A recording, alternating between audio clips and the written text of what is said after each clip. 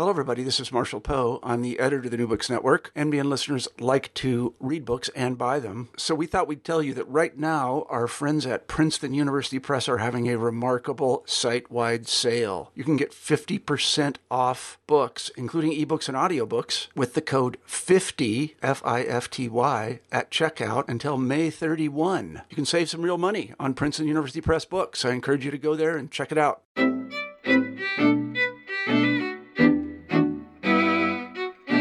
Welcome back to New Books in Jewish Studies. I'm your host, Moses Lappin, and today I'm joined by Professor Eliyahu Stern to discuss his new book, Jewish Materialism, The Intellectual Revolution of the 1870s, published by Yale University Press in 2018. Professor Eli Stern is Professor of Modern Jewish Intellectual and Cultural History at Yale University. Jewish Materialism, The Intellectual Revolution of the 1870s, is a radical new book that uncovers a hitherto ignored intellectual movement in Jewish Eastern Europe and finds new antecedents to the story of modern Jewish history. It brings together a group of Jewish thinkers who sought to understand the ways in which Jewish identity could be interpreted not in terms of law, tradition, and ritual practice, but rather, after an engagement with the thought of Karl Marx and Charles Darwin, in terms of land, labor, and bodies. Jewish materialists asked what it meant to be a Jew in a period when rabbinic authority waned and the physical pressures of poverty and anti-Semitism dominated daily life, a time when to be religious was an economic choice. Rather than framing this narrative as a lachrymose story of secularism, of the inevitable rejection of religion, Jewish materialism highlights how this group of thinkers found renewed meaning in the Bible and the Kabbalah, and it discovers a Jewish genealogy that took notions of physicality and social justice seriously. The consequences of this intellectual revolution would play out with profound effect during the late 19th and early 20th centuries. I'm here today with Professor Stern on the Jewish Studies channel of the New Books Network. Thank you for joining us. Thank you. To begin, let's start with a broad question about your book, which covers so many topics and has a number of figures, both known and unknown, throughout the different chapters, and really successfully weaves together all these themes in a dramatic way. So we're going to try and unpack it a little bit today. But before we begin, could you give us a sense of what the book is about? What is Jewish materialism? And why did you choose to structure it in the way that you did? So Jewish Materialism is a book about a specific moment in Jewish history, focusing on when do Jews begin to think about their Jewish identities and what it means to be Jewish in terms of their relationship, and that, for that matter, people's relationship in general, to land, labor, and bodies. Now, those things seem kind of obvious to us, that people would care about, their capacity to own land or have access to resources, protect their bodies, and be able to have jobs. But in fact, in terms of Judaism and the history of Jews, this book really charts the first time where Jews begin to consciously and rigorously begin to describe Judaism and Jewish values in terms of human beings' capacities to appropriate the physical world. So the book is about specifically that moment in Jewish intellectual history, and it pans out onto something much larger, and that is the major political movements that Jews become overrepresented in the late 19th and early 20th century. And it asks a simple question of, to what degree or what might Judaism as a set of ideas have to do with Jews' overrepresentation in movements surrounding the fair and equal distribution of resources in society. So the book is about a specific moment in Jewish thought, Jewish history, but it pans out onto a much wider question, which is Jews' involvement in Western politics in the 19th and 20th century. I hope we get to talk about that sort of afterlife of Jewish materialism later on in the conversation. But could you give us a greater sense of what that moment is? What were the 1860s and 70s like, the sort of competitive marketplaces of ideas and ideologies that you describe in the book, and that you set this concept of Jewish materialism in? What were these competing forces? So the book is about basically a decade or two of Jewish history and focuses on the Jews who lived in the northwestern provinces in Russia, specifically lands that today are considered part of Lithuania, but at that time were considered part of the Pale of Settlement, the area where most Jews were forced or constricted to live within. And the reason why it focuses on Jews who lived in those provinces in those decades, 1860s, 1870s, is because a few really important things happen that give rise to what I'm calling and what some of my protagonists call Jewish materialism. The first is that Jews become declassed. Jews living in the Pale of Settlement in those areas basically begin to see their economic condition as worse off than their parents. The emancipation of the serfs in 1861 sends the serfs flooding into Jewish economic markets and overtaking or competing with them for jobs that they had held in markets such as handcrafts, tailoring, and in certain lower mercantile activities. And that greater competition creates a certain kind of economic crisis that Jews begin to feel intensely. The second is continued residential restrictions, lack of mobility, a lack of options. Jews were not able, for the most part, not all Jews, but most Jews were not able to move beyond a specific region which the Russian government had forced them to live within. And also a certain disillusion with the Russian Empire more generally.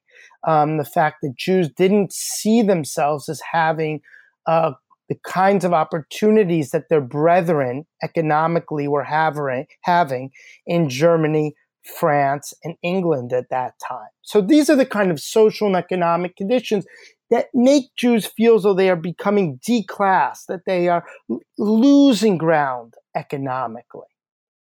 So at the same time that that's happening, they also begin to experience what would erupt in full-blown pogroms. So you begin to have some small pogroms taking place in Odessa. There's one in the 1870s. And throughout the Pale of Settlement, there begins to become increasingly a sense of there being a threat to a Jewish body, to a Jewish physical being. And finally, at that time that these things are taking place, Jews begin to read a different kind of philosophical literature, a different kind of scientific literature. And we begin to see the emergence of Jewish translations of specifically Karl Marx, and Charles Darwin into Jewish languages. And the mix of those elements of Marx and Darwin, coupled with a disillusionment with the Russian Empire, a threat to Jews' bodies, and a declassing of their economic conditions, becomes the basis for a group of Jews. Roughly, I have about 20 of them that I discuss in the book, which I chose, but it could have been 50, it could have been 75, but a group of Jews that live in this region that all come of age in the 60s and 70s that begin to speak about what they describe either in Yiddish or in Russian or in Hebrew as something called Jewish materialism, seeing the physical world as a site of Jewish identity. So what would it mean to see economics as a Jewish question? What would it mean to see Jews as being defined by their bodies as Jewish? And what would it mean to see Jews as a Jewish identity as being about the ownership or access to land? Right? Jews still in the 1860s and 1870s living in the Pale of Settlement are not able to acquire the land that they are living on. They're not able to own it. So at a certain point, those things can no longer be taken for granted by Jews. And they begin to reconceive of what they value as being about land, labor, and bodies. And just to give you one quick example of what the implications of that are, is if you spoke to a Jew in the Pale of Settlement in the 18th century, chances are if you were talking about Judaism with him or her, they were going to say it was about studying Torah, Torah Lishma, or the practicing of certain rituals, or for that matter, rationality, reason, or ethics. And that shifts in the 19th century to a different set of categories rooted around land, labor, and bodies. While the term materialism might be familiar to our listeners, and was familiar to me before I read it, what was interesting to me and what I think you really opened up was the Jewish part of the materialism. What was it about these thinkers that recast this concept, this familiar concept that they inherited from Darwin and Marx and elsewhere, into Jewish terms? What was distinctly Jewish about it? And furthermore, one of the things that you talk about in the book is the ways in which these thinkers created a Jewish genealogy for these ideas. Not only were they new ideas adopted into a Jewish language or a Jewish thought system, but in a sense, they were always part of the Jewish tradition and ignored. So what was this genealogy and why was it ignored? So the first thing that I have to do in this book, or that I had to do, was free up what the term materialism meant. The term often today is associated with what interpreters of Karl Marx have traditionally called historical materialism, which is a certain way of looking at history through the distribution and accumulation of goods and resources by certain groups in society, and the way in which history can be understood through matter, and through the division of that matter, and through the organization of that matter. And what I went and showed was in the 1860s, 1870s, that term means a whole range of different things. It's not yet frozen or associated with Marx's historical materialism. And for that reason, the term itself has multiple meanings. And one of the things I try to show in the book is, first of all, just freeing up the term historically of what that term materialism meant at a certain point in time and what it politically also signified at that point in time. And it didn't necessarily have to do always with a communist political agenda or even a socialist political agenda. Even some of the things that we would today associate with capitalism were sometimes part of or identified with those who would invoke the idea of materialism for their argument. So that was the first thing I tried to do, is to free up what that term meant. And then in terms of Judaism, the impact would be also varied and broad. For some, it would mean a kind of it would have specific Jewish connotations, which would be an argument about why Jews should have fair and equal distribution of resources. And for others, it would be looking at Judaism through a materialist lens and interpreting Judaism through a universal prism. So there would be some, such as Aaron Shmuel Lieberman, the father of Jewish socialism, who would reinterpret the entire Jewish tradition through a lens of materialism, privileging certain texts, such as Kabbalistic ones and biblical ones, over, let's say, rabbinic ones, to be able to make or marshal the argument that Judaism and a certain kind of materialism, which he tended to identify with Marx's theory of historical materialism, or Marx's also theories in the Communist Manifesto, as being one and the same. And so Lieberman would read Marx as a Jew and would read Marxism as a Jewish philosophy. But the term Jewish materialism would also be invoked by someone like, let's say, Moses Lilienblum, arguably the founder of Zionism, the founder of the first Zionist organization. And Moses Lilienblum would speak about a Mabat Gashmi al HaChaim, a materialist perspective on life, would be invoking the term not in any kind of Marxist manner, but rather as a way of telling Jews that a whole new set of values needed to be focused upon, to get them away from thinking about rituals, to get them away from thinking about studying rabbinic texts, and to have them focusing on their physical well-being.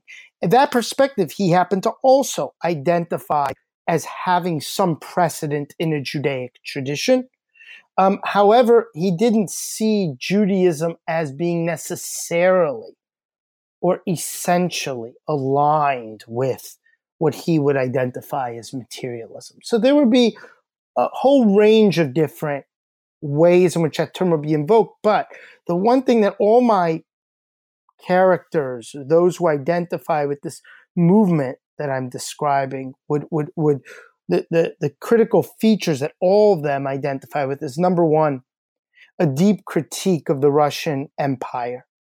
The giving up on that empire as being able to ultimately secure the Jews' material well-being.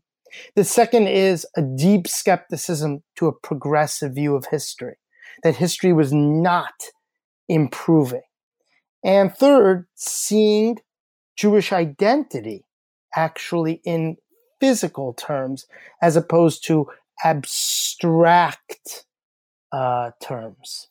Could you give us a sense of some more of these figures? You outline in the introduction some characteristics that hold them together, that rather than being just a loose group of people who wrote in this period, you identified a particular relationship with their parents, born at a particular time in general, a relationship to tradition, and this sort of sense about the future of the Jewish people, etc. So you mentioned Moshe Lilienblum and you mentioned some other ones. Could you give us a few more examples of exactly what these kind of thinkers were like and how they operated in some of their philosophies? So they're both men and women that comprise the movement that I'm describing. They're both men like Moses Leib Lilienblum and Yehuda Leib Levin, who would become seen as founders of the Zionist movement.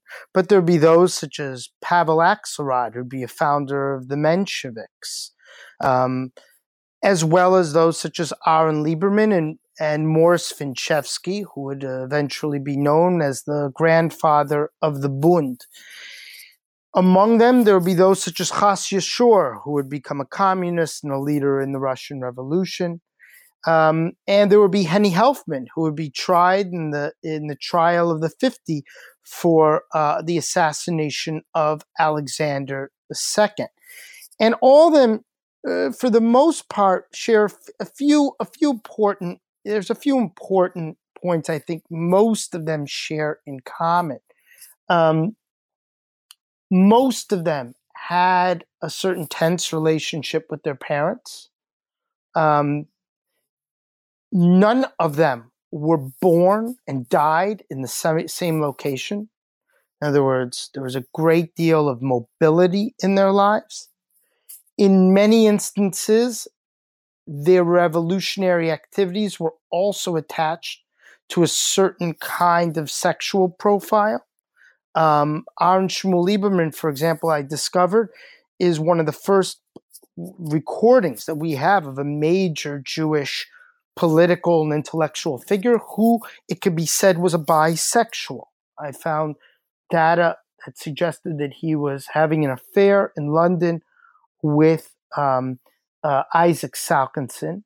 And on the women's side, we also know that many of the women, those such as Chas Yeshua, refused to be married in order to have greater freedoms and liberties, and also engaged in premarital sexual activities during their time in Berlin. So the profile is very diverse in terms of politically where they would go. Some would remain observant their whole lives. Others would deny all ties with Judaism. But there are certain shared characteristics: high degree of mobility, a certain kind of tense relationship with their parents, and finally, a great degree of sexual experimentation that I think we see in most of the characters that are being addressed in the book. It's such an interesting group of people, and the way in which you bring everything together under this one theme. I'm curious as how you came to write the book and what the process of research was like. You mentioned in the preface how you discovered in going back to the archival sources or earlier editions of works, how many of these thinkers' writings had been censored or rewritten or amended. So that's an interesting way into it and how you discovered that. But I'm interested also in what motivated you to write the book, and how did you conduct the research? Yeah, I actually think that the process of writing it also became part of the thesis. So when I first sat down to write the book, I thought I was going to write a book about tradition. And I just finished writing a book on the Gaon of Vilna. And so I thought about writing a book about what the legacy of the Gaon of Vilna would have been and how the idea of tradition was constructed by Jews in the 19th century. And I kept on reading, and finally I hit about the 1860s, and all of a sudden I realized, wait, this is a different ball game. Something's happening in the 1860s that's just totally different than anything that I had understood about the period leading up to that. All the categories of Hasidim, Mitnagdim, Enlighteners, none of these categories seem to be in play the same way. The terms that were being used, the style of writing, something had begun to shift in the 1860s. And then by the 1870s, it just seemed to me that whole category of tradition was no longer being rhetorically used by the major intellectuals, Jewish intellectuals in Eastern Europe. And so I began to shift to think about, I was writing a book about secularism and the end of tradition. And then it took me maybe only about 6 months to realize that was also a faulty assumption, because while there was a huge critique on tradition that was happening, the critique that was taking place wasn't happening in the name of some kind of atheistic secular movement, but rather it was coming out of a rereading of the Kabbalah, such as by Lieberman, or a rereading of Spinoza and the Bible, such as the one put forward by Mordechai Kaplan's teacher, Joseph Susnitz. And while there certainly was a profound critique on rabbinic Judaism, on halachic Judaism, on any kind of orthodoxy, that certainly was thrown out the window. This wasn't a secularization. The story, rather, was the way in which the religious life world of these individuals was becoming attached to the physical world, the way in which their sets of values, of what constituted Judaism were being redefined in light of their physical condition. And so I began to then think about it in terms of a materialist discourse in that period. And when I began to dig a little bit deeper, I realized that in many instances, because of the rise of Zionism after 1881, after the pogroms of 1881, and the rise of Bundism, that will happen at the same time, and Jews who will enter into the Russian Revolution and Russian revolutionary politics, this moment becomes eclipsed philosophically by a much larger set of political movements. And so what would happen is when people, the protagonists of this book, would go to write their own stories, they would write about them in terms of their involvement in creating the Jewish labor movement, their involvement in creating Zionism, their involvement in establishing or helping to establish the conditions for Russian revolutionary politics. And what would get pushed by the wayside, what would get elided, would be this moment in which they were beginning to think about Judaism as a materialistic religion. And so, for example, someone like Moshe Leib Lilienblum, because he didn't want to be identified with anything that could smell of Marxism, Lilienblum went back and got rid of all of his citations to the various materialist thinkers in the 1870s, all the Russian thinkers. In many cases, he just simply got rid of those citations in his collected writings. So that would be that's one example. That there were many others that could be pointed to for how this discourse simply was not able to be recognized by scholars who just read the collected writings of many of these figures. The opening chapter of the book discusses tradition broadly and the ways in which these materialists related to tradition, and the way they came out of tradition and the way in which they sought to revive, I suppose, Judaism in the spirit of materialism. And the central three chapters outline three different types of materialisms, what you call social materialism, scientific materialism, and practical materialism. So I was wondering if you can outline for us the argument of these three chapters, what you mean by each of those types of materialisms, and how they function together to create this broader patchwork of a Jewish materialism. So the first chapter, the first chapter was just based on the question you asked before. That was what I thought I was going to write about. And that was basically to try to show the reader that first chapter. What is not materialism? What that world of the early 19th century looked like for Jews and Jewish thought in the Pale of Settlement, from roughly 1820 to 1860. And it's meant to also show what the economic philosophy of those thinkers was. And the way in which that economic philosophy was one that was rooted in a certain kind or certain theory of tradition. So in many ways, that first chapter is a setup to be able to tell the reader what's not materialism, and at the same time be able also to tell people what's unique about the religious condition of Jews living in the Pale of Settlement under the Russian Empire. What did they try to do to transform Judaism, to make it work for the Russian Empire? And it's only once that fails, and by fails I mean both as an intellectual project, that it appears as coherent, and fails both in terms of the ability for Jews to have greater access to resources in the way in which their brethren in Western Europe are able to have access. So that's what the point of the first chapter is. And then the next three chapters really tries to describe the multiple ways in which the discourse of materialism is picked up by Jews, appropriated, and then reinterpreted into a Jewish key.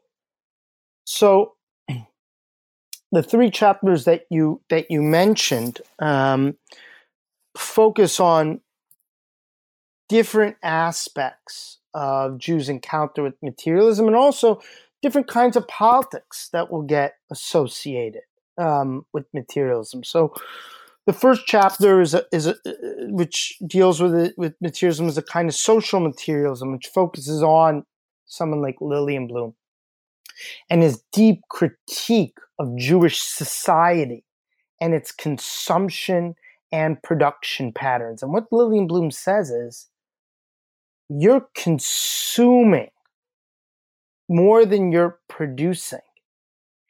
And what you're producing is something that has no market value. And that is, you're producing a lot of Torah. There are a lot of Batei Medrash.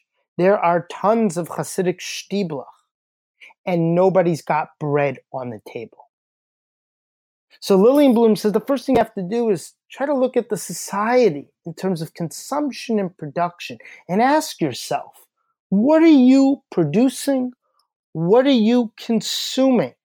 And he focuses on also the way those resources get eat up in shidduchim, in marriages, the way in which women that come from wealthy families are married off to men that have no economic capacities.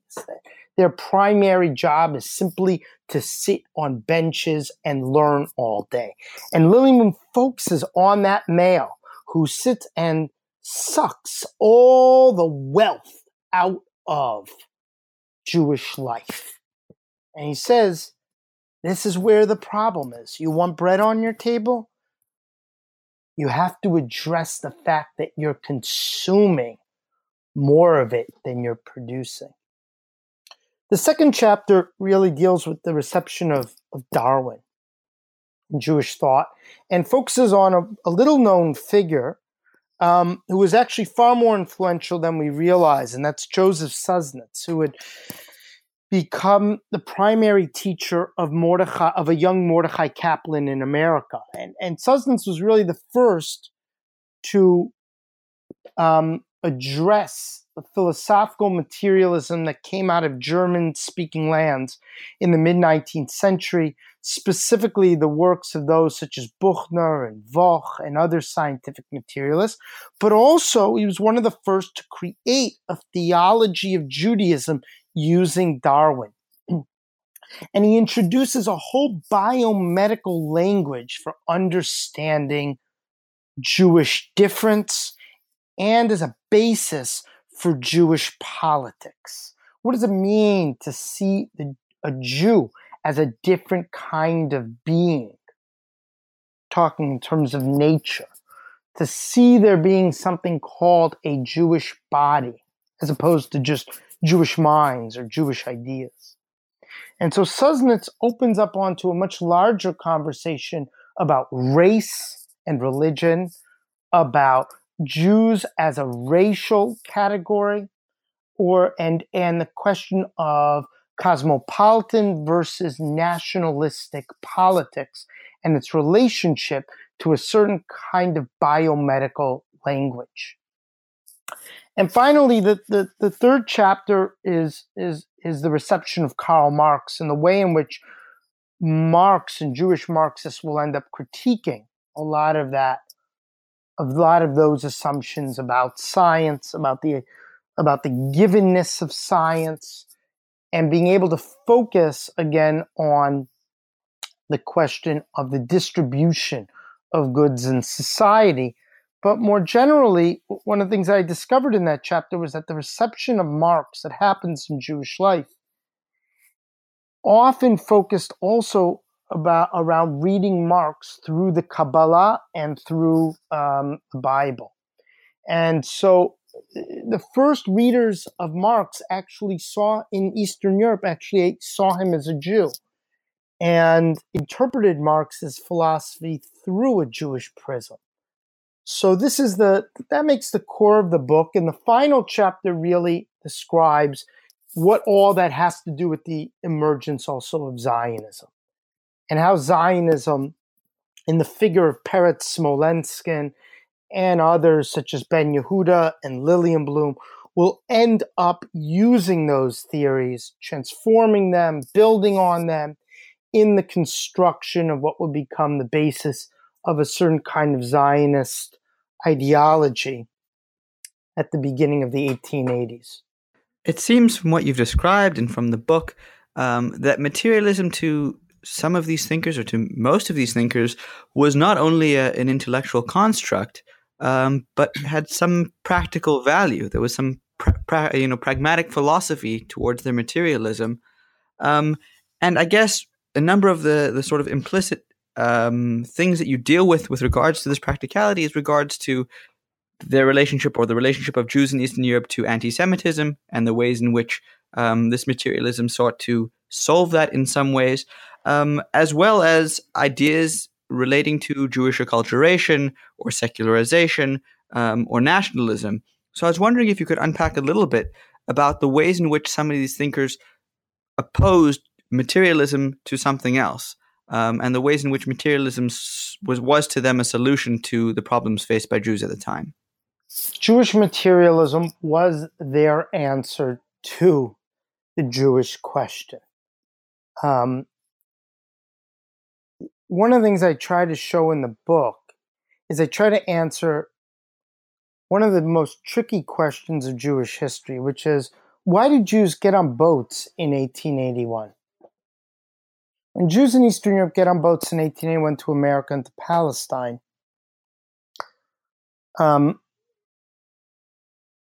it's at that point that really Jewish life the course of Jewish history radically changes. And what this book says is, for them to have gotten on boats to Palestine and America, they had to have imagined what those countries were about. They had to have an idea of what it was or why it was they were getting on boats. Yes, they were poor. But we also know that where the major pogroms took place was not predominantly where Jews got on boats. They weren't the same populations. So the question is what was in their minds when they were going on that boat? What propelled them? And what I think propelled them was the recognition that the Russian Empire and the project of liberalism, that their capacity to acculturate, to assimilate, eventually be emancipated, was not going to happen. It was not going to happen for them in the Russian Empire. And so they, in their minds, what I tried to get at in this book is trying to create the economic imaginary, the physical imaginary that they had in embarking on those massive journeys. I mean, one of the most unique things about Zionism is the degree to which it was imagined before it was actualized. Because Jews don't have a land that they're sitting on to be able to be making their arguments about Jewish nationalism. They have to imagine that land. And so the question of the imaginary becomes essential to any kind of discussion about practical Jewish politics that we always speak about happening after 1881.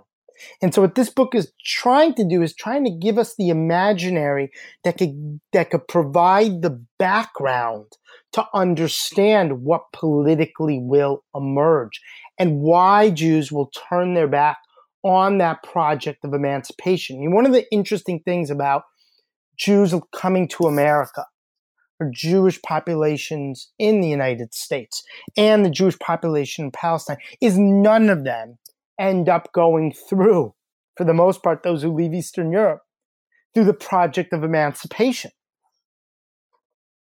I mean, that's one of the things that Jews in America and the Jews in in Palestine will end up experiencing similarly, which is that they don't really go through an emancipatory process. Sure, there are certain anti-Semitic laws that are still on the books in America, but none of them go through the same process of emancipation that takes place in Western Europe. And that happens with a different conception of politics.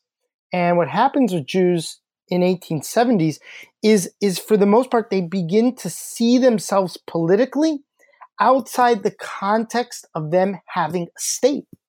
They don't have a state to reference.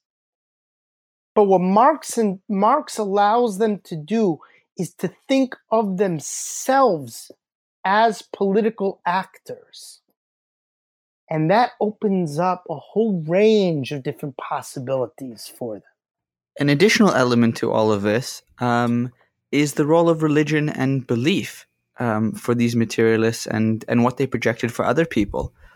How did they see the religious elements of Judaism fitting into their worldviews? And particularly, what did they sort of prescribe for other people to be a materialist and also to be a religious or believing Jew? The question is, what do we mean by the word religious? That's the big question here. And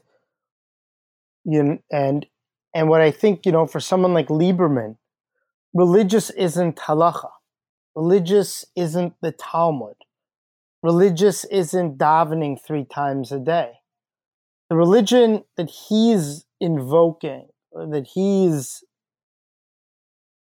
interpreting, is a religion that comes out of the Bible, and it's a religion that comes out of the Kabbalah. And it's a religion that fundamentally is attached, that the value is being attached to people's physical lives. And so for them, what being Jewish means is it means being focused on the fair and equal distribution of resources in society. That becomes their end goal. That becomes their objective. That becomes their telos. That's what they are striving to achieve. Now, for some, that will be attached to a larger social revolution that Jews will play an active and leading role in, but one that will ultimately be universal. For others, it will be much more of a national project that will not end in any kind of universal end game. The only person who seems to give some weight to the rabbinic tradition out of the people that I study is Lillian Bloom. Gives some weight, not as a kind of halachic enterprise, absolutely not. But the idea that Jewish law is focused on the way people act, for Lillian Bloom, that remains an important feature and something that he feels he can build upon.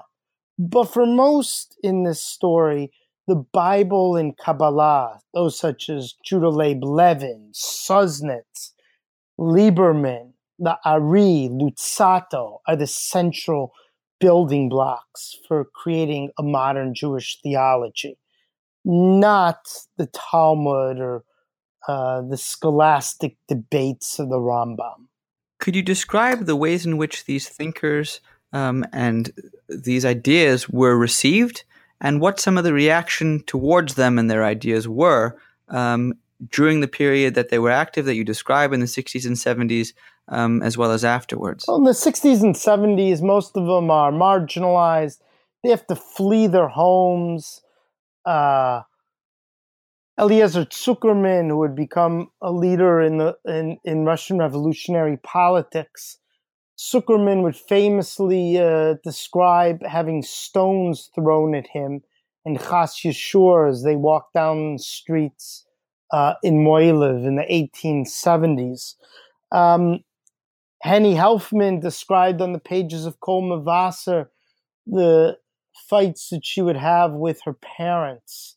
So in the 1870s, these groups were marginalized. And Lieberman himself and Gorevich, they were fleeing for their lives. Eventually, they were also tried in Berlin for being nihilists. The community denounced them. the Maggid of Vilna got up and denounced them in 1876, telling people to stay away from these political upstarts. Lillian Bloom was practically kicked out of Kovno. These people were viewed as the most dangerous people in Jewish life at the time. And this is a very, very important lesson I think people forget, is that the founders of Zionism were despised by the Orthodox establishment. Orthodoxy stood militantly opposed to the Zionist project. Of course, to the Bundist project as well, to all modern Jewish politics. They remained staunchly in the corner of the Tsar and of the Russian Empire. And what took place eventually was Lillian Bloom would have eventually end up softening some of his stances towards the rabbinic elite. But for the most part, what was a marginalized group in the 1870s would become the fathers and mothers of major Jewish political movements, and also Jews' involvement in larger revolutionary movements at the start of the 20th century as well. And like you see many of times, ideas that at one point were, viewed as marginal and people who were ostracized eventually become seen as an avant-garde and as the founding fathers of and mothers of a new era. I would like to conclude along these lines. Could you describe for us a little bit of what happens afterwards? Your book, in some senses, acts as a preface or a preamble towards a type of Jewish political history that happens after the 60s and 70s, and is the sort of political history that I think is more well known than what you've uncovered in your book. But what's the relationship between these political figures that you've described in this uprising, this Jewish materialism, and the Jewish politics that follows, particularly in the 90s, and then obviously with Zionism afterwards? Well, those like Susnitz and Vinchevsky, and then later Abe Kahn, come to the United States of America.